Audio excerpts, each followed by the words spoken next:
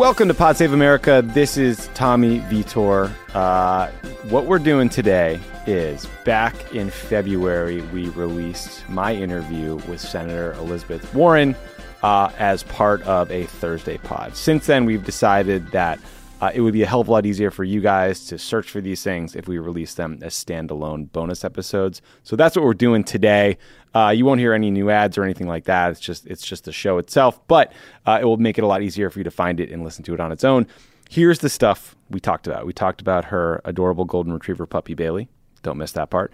We talked about, what it means to be a socialist, why she's a capitalist. We talked about Medicare for all and the debate around that policy. We talked about immigration policy. We talked about Venezuela. We talked about Israel and U.S. policy toward the Israeli government, including settlements. We talked about the use of force as president and her brother's service in the military, her stance on nuclear weapons in the state of Massachusetts. So it was a lot of fun. Elizabeth Warren knows a lot of things about a lot of issues and is a very impressive person. So without any more spin on the ball, here's the interview.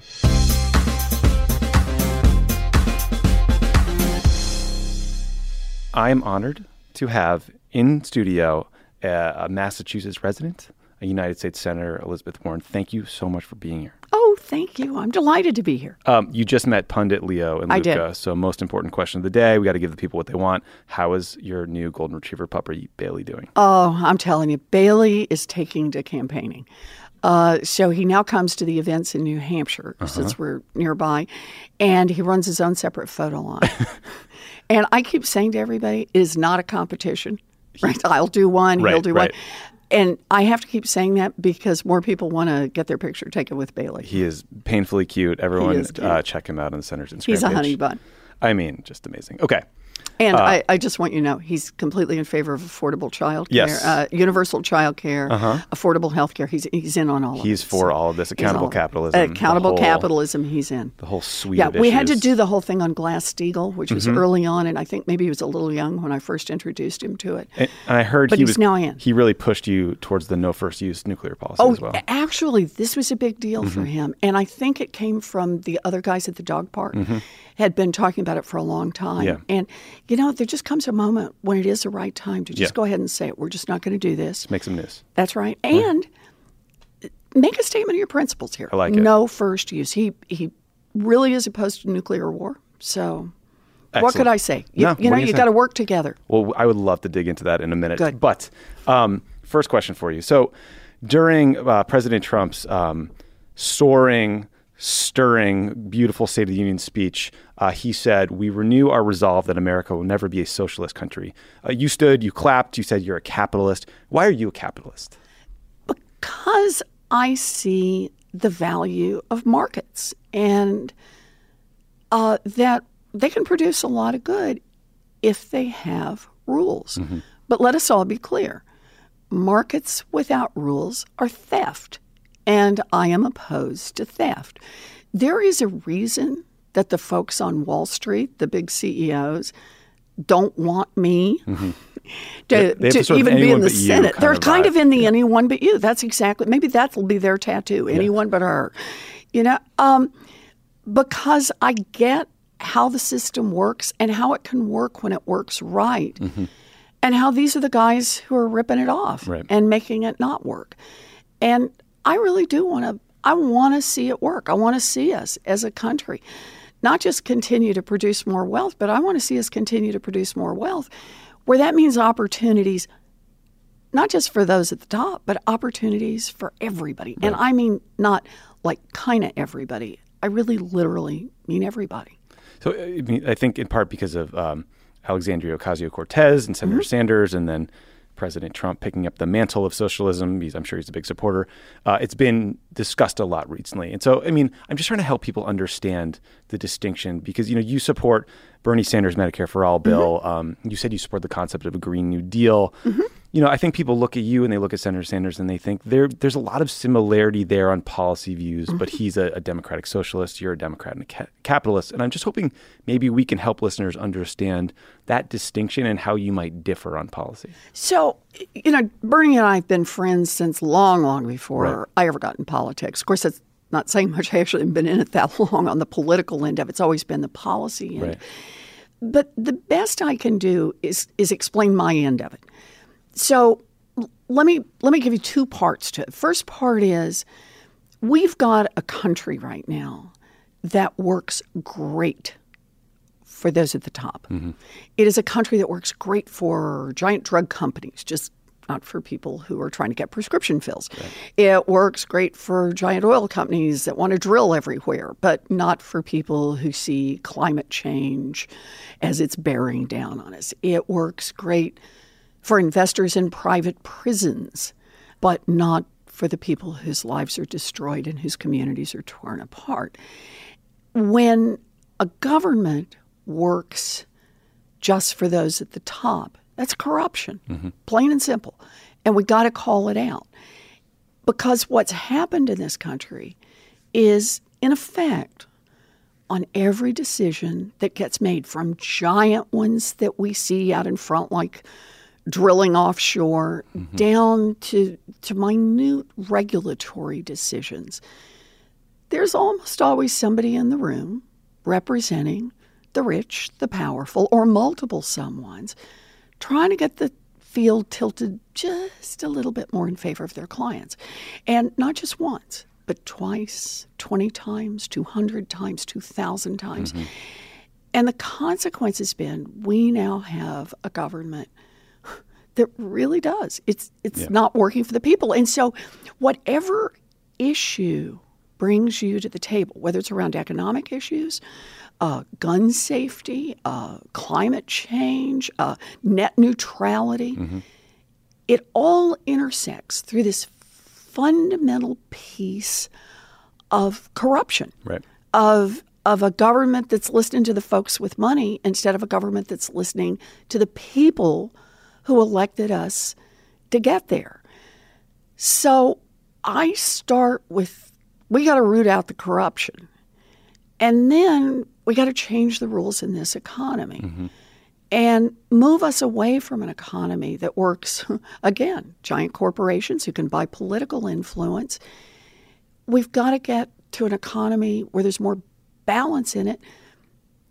It ought to be easy to join a union.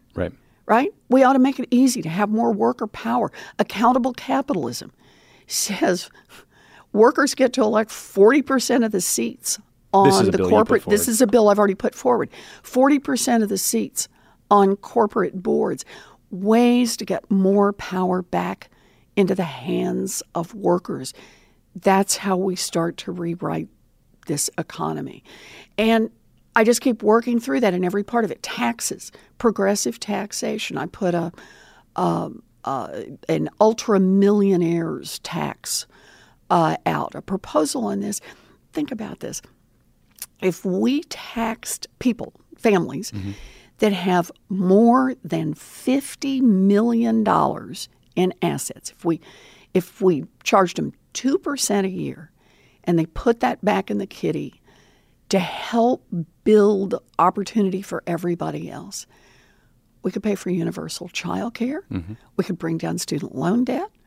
We could make a big down payment on a Green New Deal. We could make the investments that make this country work. And that's for me, what this is all about. Yeah, but there wouldn't be a lot of investing in Nantucket summer houses. Oh, and boo. I think that they need new decks and places to park boats and such. So staying along these lines, I mean, a lot of this 2020 Democratic candidates support Medicare for all. I think it's sort of table stakes really in this race. Yep. Some people think. I think, interestingly, you've said that there are a lot of paths to get to universal coverage, but there are some critics on the left, you see it a lot on Twitter, fun place to be, who vigorously disagree. They sincerely believe that a public option won't get us to universal care and that we need to eliminate private insurance to actually fix a broken healthcare system. Bernie Sanders, for example, told the New York Times that he thinks the only role for private insurance in the system he envisions would be cosmetic surgery. You want to get your nose fixed, something like that. Like, why do you disagree with those who have a more draconian take on how to get to universal healthcare? So let me start by saying I believe in Medicare for all. I'm a co-sponsor on the bill. Yeah, right. I'm signed up for this.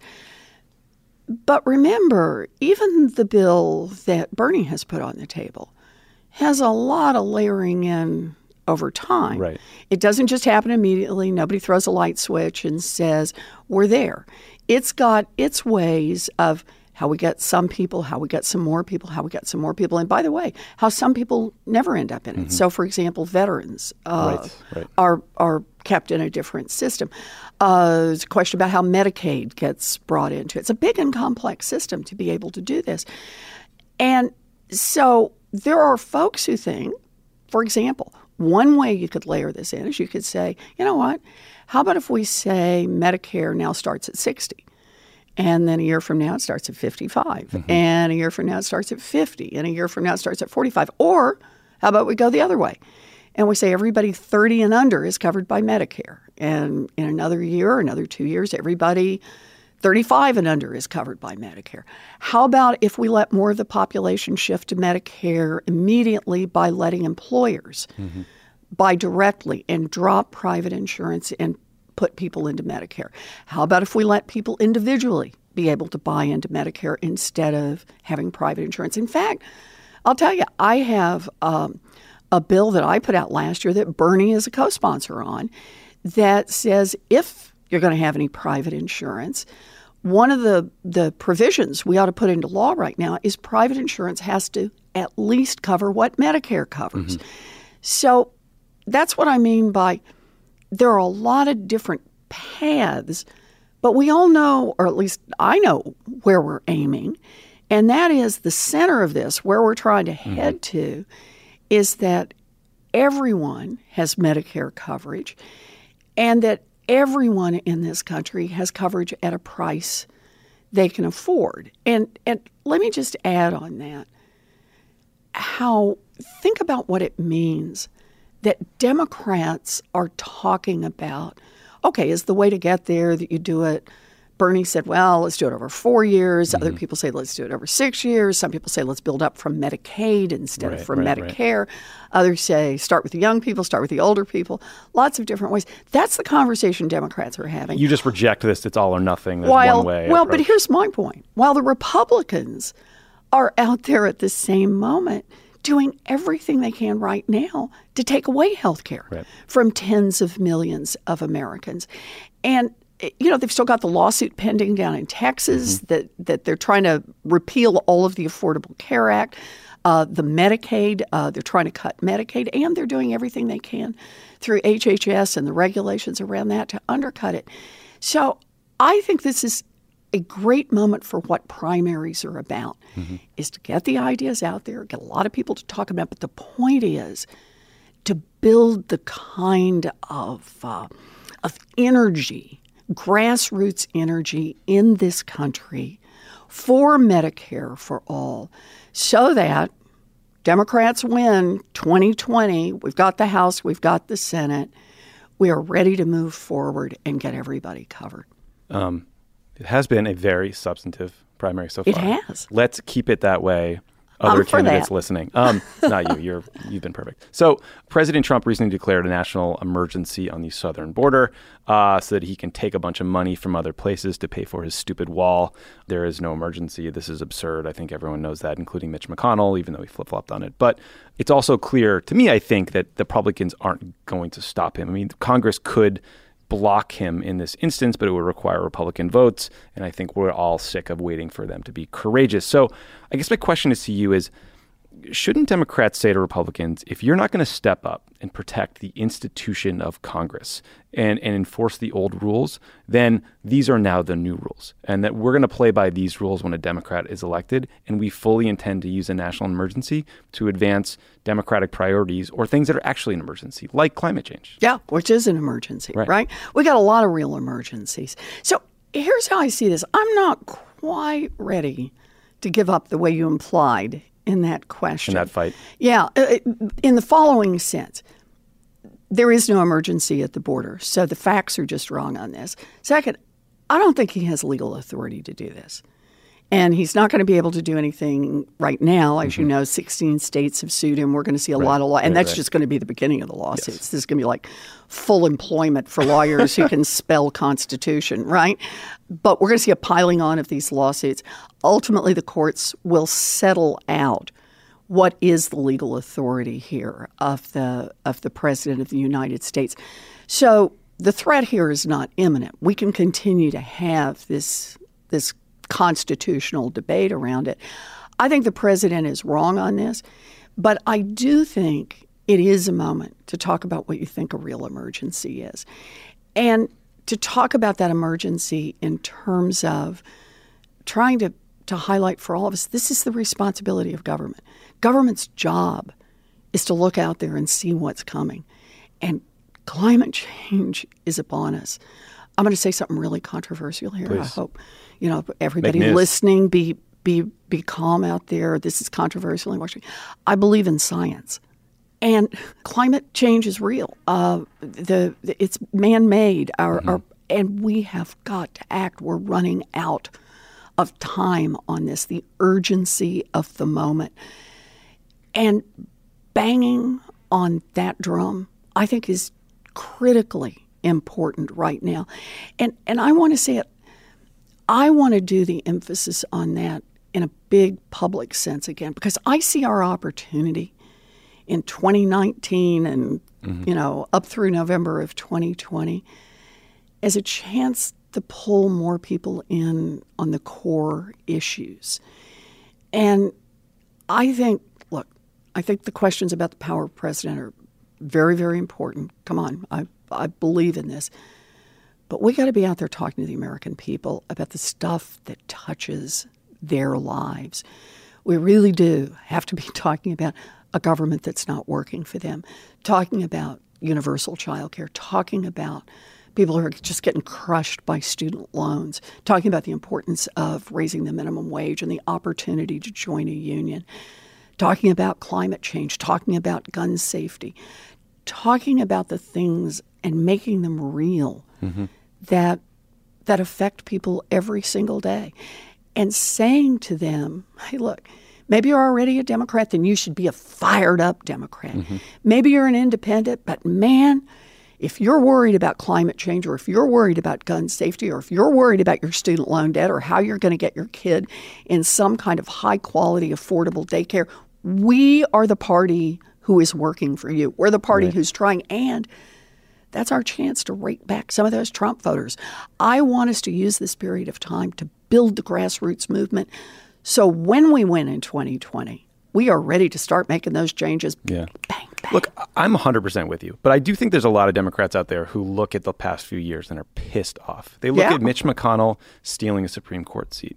They look at the way Trump right now is completely ignoring the Magnitsky Act requirements he has to report to Congress about whether the Saudis, whether he's going to sanction the Saudis for murdering a journalist. They're pissed off that he's using a national emergency declaration to take away from Congress its most clearly articulated power in the Constitution, which is the power of the purse. And so I think they're wondering, are Democrats, when we get power back, going to fight fire with fire, or are we going to try to return to norms and institutions that seem a little passé, especially when you have someone as craven as Mitch McConnell in charge for the Republican side? I think that's sort of what I'm trying to get at. So maybe the best place to look at that one, how about if we do it in the specific around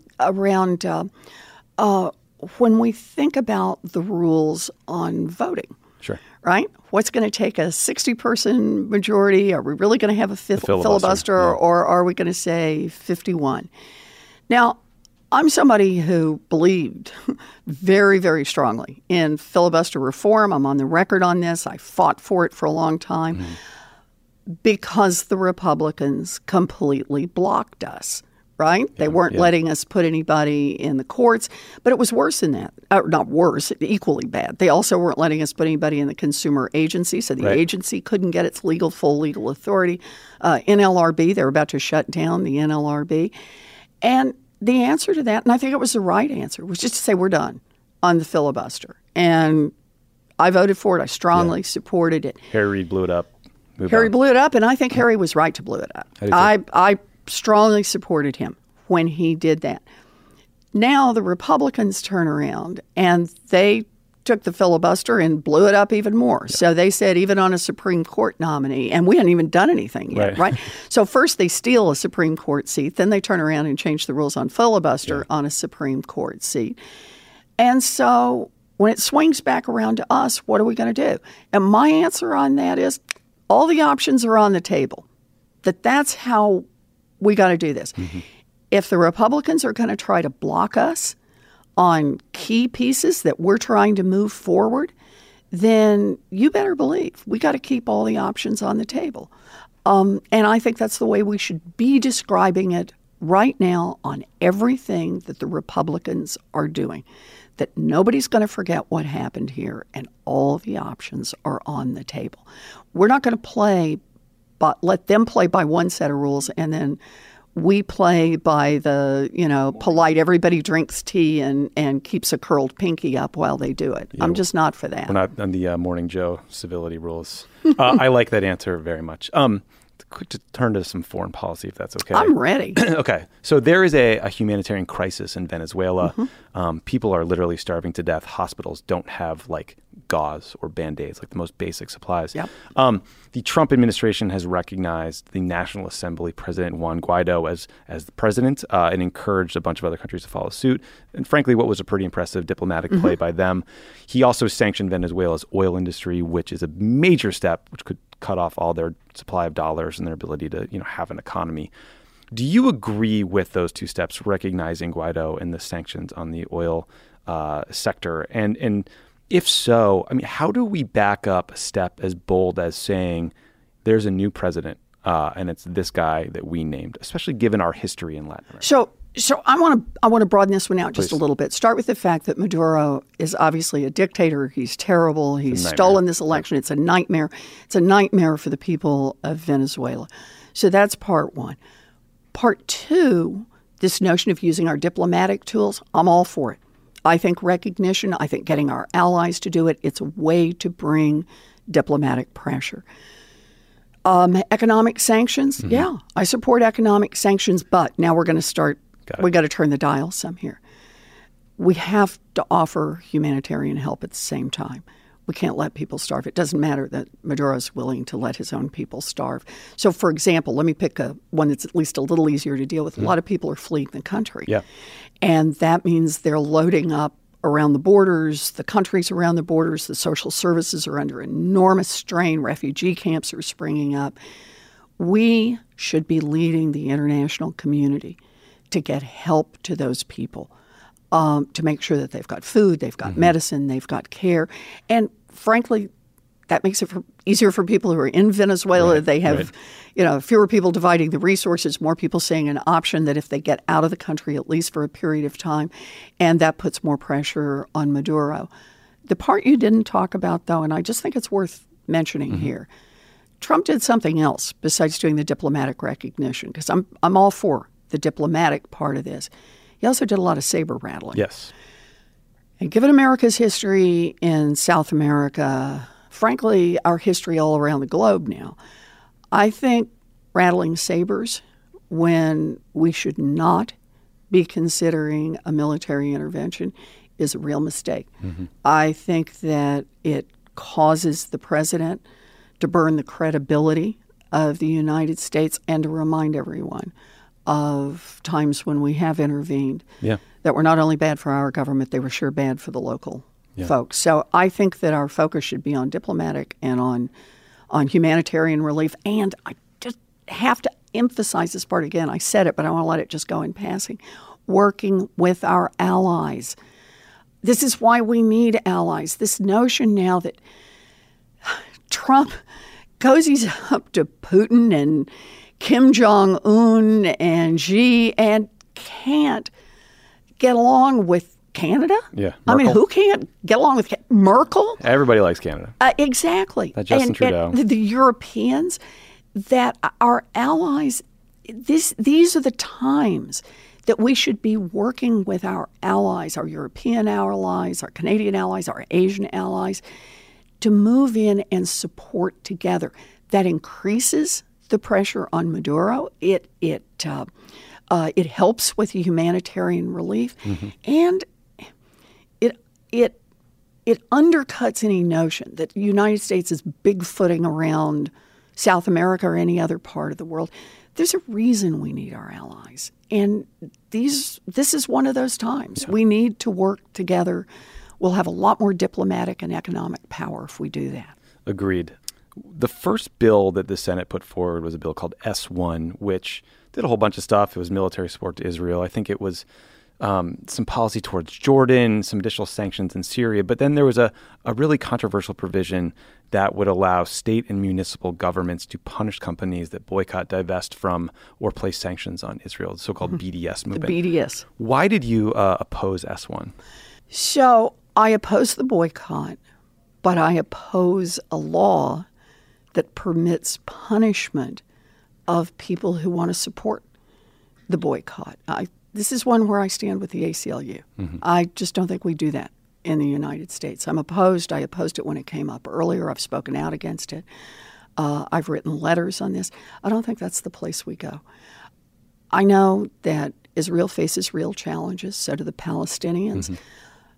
I think the way we can be a good ally to Israel is we can push again toward a two-state solution, toward a long-term solution in this area. And look, I get it. Israel lives in a very dangerous part of the world. Mm-hmm. It's a liberal democracy. We don't have a lot of allies over there that follow the liberal democratic traditions. But a good ally urges friends to get together and work out a solution. And the Palestinians and the Israelis need to be back at the negotiating table. The United States should not be dictating terms. We should not be putting chits on the table or taking them off, but we should be pushing them to negotiate a two-state solution. So totally agree. And, President Obama a lot of time pushing the Palestinians and the Israelis to try to negotiate a Middle East peace process, a two-state solution. But, one major sticking point in that peace process has been Israeli settlement construction. I know. And, look, there were a lot of carrots. There were a lot of things offered to Netanyahu, some that haven't even been reported in terms of military hardware and other incentives to come to the table.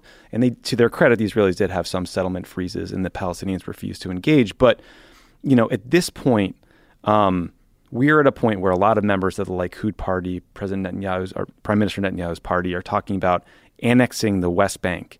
And it feels like the chance for incentives to bring them to the table for a two-state solution or to end settlement construction are unlikely to work. And I'm curious if you would consider a pressure track that included some sort of punitive approach that might force them into negotiations or to stop settlement construction. So let me say, I think we have to stop to acknowledge what has changed during the Trump administration.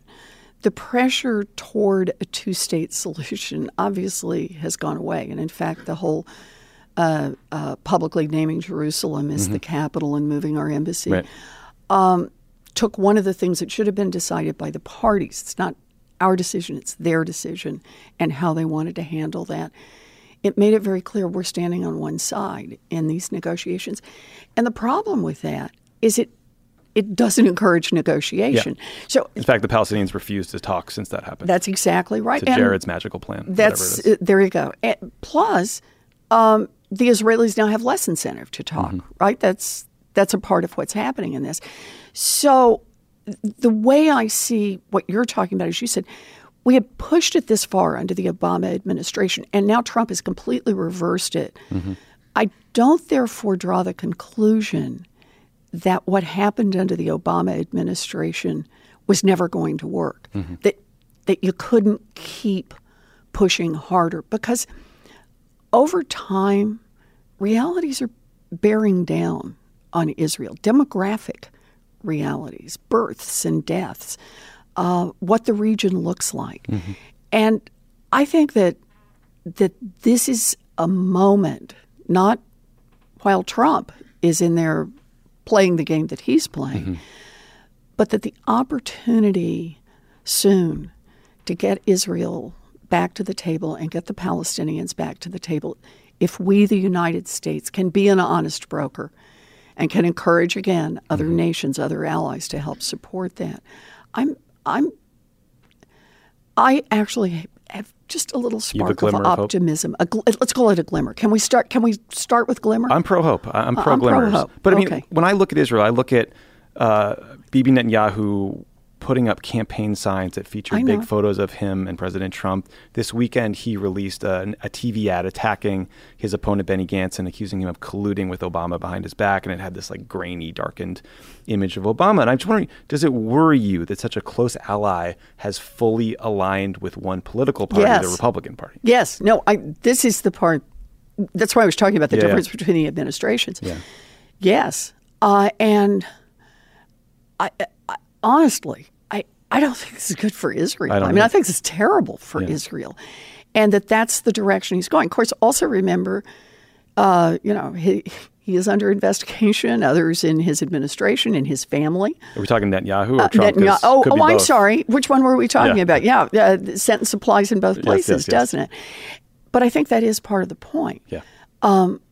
Trump is not forever, and neither is Netanyahu. Good point. Switching gears a little bit. So I know your brothers all served in the military. They did. And one flew combat missions in Vietnam. Did their service shape how you view, let's say, the use of force or the use of the military as president? And I guess, is there a post-World War II conflict that you look at and you think that was a right, justified use of military action? That's an interesting question. Let me tell you how it shaped. I think it undoubtedly did. That I grew up, because my brothers are all a lot older than I am. I grew up in the shadow of a family constantly worried that one of my brothers wouldn't come home. That Don Reed flew in Vietnam was obviously the main one. 288 combat missions. That's Wow. Yeah. 288 combat missions? 288. That's combat incredible. missions. Yes, it is. And to this day, I feel my heart flutter Yeah. when I say that. Yeah. I lived watching my mother always checking the mail. It was always there. But I think of that in terms of the very personal reminder, both of the incredible bravery and sacrifice of those who say, I'll put it on the line. My brother John was stationed in Morocco. It was much safer. It was at a different time, but still, Yeah. he was far, far away. Couldn't come home for a year. There was some shooting. There was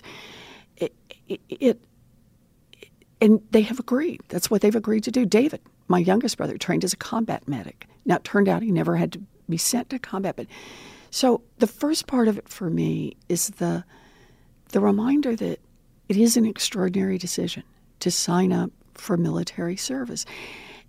And that means there is a moral obligation incumbent on those who would send our military into harm's way to make sure that it is done for well thought out reasons, Right. when truly our security and safety are on the line. Yeah. Not just for politics, not just that it's got to be real. Yeah. And it's hard to find a place where that's been the case. Right. I mean, I think that's sort of what I'm driving. I mean, we all know now that Iraq was sold to the United States under false pretenses. Yep. But, if someone I loved had served in Vietnam, and it would piss me off that the Gulf of Tonkin resolution in 1964 was forced through Congress under false pretenses. And when Johnson and the administration figured out that there were those false pretenses, that was never real to the American people, and they continue to use that authorization. So I'm just curious if... Well, it's when McNamara said. Right. He knew that we'd lost, but he didn't pull out. And thousands of people continued to die. Young Americans, 18, 19, 20 years old, had been sent over. And he later claimed, as part of his, his great confession, that he knew it was lost, and yet he kept sending our brothers, our sisters to die over there. Yeah. mean, that would piss me off. Yeah. It's this defining moment in our history. I mean, Obama was sort of a post-Vietnam president, but I think for a lot of people who are in the military, there are some who feel that Vietnam is an instance of where we should have gone all in earlier and didn't have the backbone to win the war, right? Like you hear that from some parties. Others, I think you think, how could we possibly trust our government when they tell us why we're going into war? And I'm just curious, like, if that experience, especially how personal it is for you, maybe makes you distrustful of some of the claims that might be made for why we could go to a war in Iran or whatever the next thing might be. So I think of it as, surely we have learned our lesson that we need to ask the question once, ask the question twice, look at the evidence over and over and over before we move in. And obviously, during the George W. Bush administration, the whole weapons of mass destruction was just made up. It was just a lie to the American people. I think of this just a little bit differently, and that is, if we're going to use military force, that we need to be a whole lot more thoughtful about what exactly we think military force can accomplish. You know, there's a big toolbox out there. Yes. And there's a lot of diplomatic tools in there, and there's a lot of economic tools in there. Why military? Okay, on the front. And then the question is, what's the back end of this look like? Yes. So the military do X, and then what? And what do we expect to have happen? Is it the military going to go this far, and then economic support's going to move in and it's going to cause something to happen, or a lot of diplomatic help? So for me, I think what frustrates me, and it has in virtually every discussion about using military force since I've been old enough to follow it, is there's always a lot about the front end. Yes. And nothing about the middle and the back end. Right. And that's how we end up in the endless war of Afghanistan. Yeah, that's how we end up. Yes, that's exactly right. And that can't be right. That cannot be our approach going forward. We're running out of time, but you and Congressman Adam Smith recently introduced legislation that says, quote, "It is the policy of the United States to not use nuclear weapons first." Yes. And, close quotes. A very brief but very important piece of legislation. And I think a conversation that, again, unfortunately, isn't just academic. Everyone knows we used nuclear weapons in World War II, but that didn't swear us off using them, right? I mean, Truman debated using nuclear weapons during Korea. Eisenhower was telling Johnson to use them in Vietnam. Westmoreland was talking about it with a working group. We are planning to spend $1 trillion on nuclear weapons to upgrade our arsenal. Why did you think it was important to put this policy forward? Because you also noticed you put it in your foreign policy speech, and it was it jumped out at me. That's right. In fact, I didn't hide this. Yeah. This is right out front. And I'll tell you exactly why. It's because we're having a conversation in the U.S. Senate right now. I sit on Senate Armed Services about usable nuclear weapons. Tactical, strategic nukes. Yeah, you little use all baby those nukes. fancy words because they're euphemisms.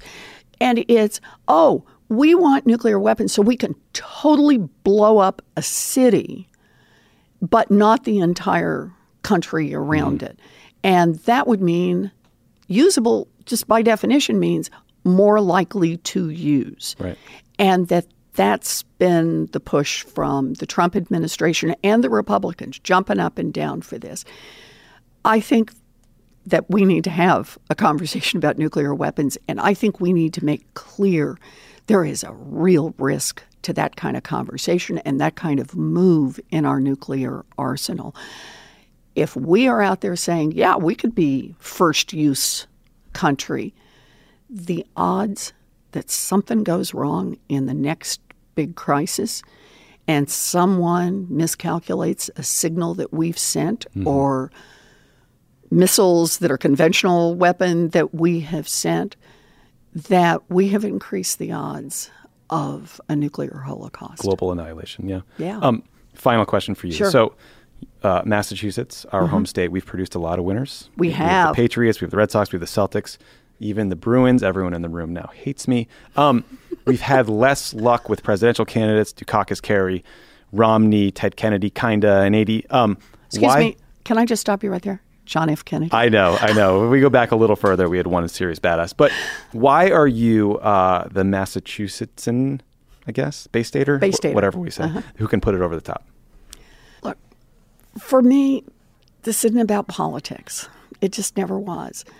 This is my life's work, and it grows out of who I am. I am the daughter of a janitor who got a chance to be a public school teacher, to be a college professor, to be a United States senator, and now to be a candidate for president of the United States, because America invested in a college education for a kid like me, because America set the minimum wage at a place where my family could survive and didn't lose its home and get tossed out on the street.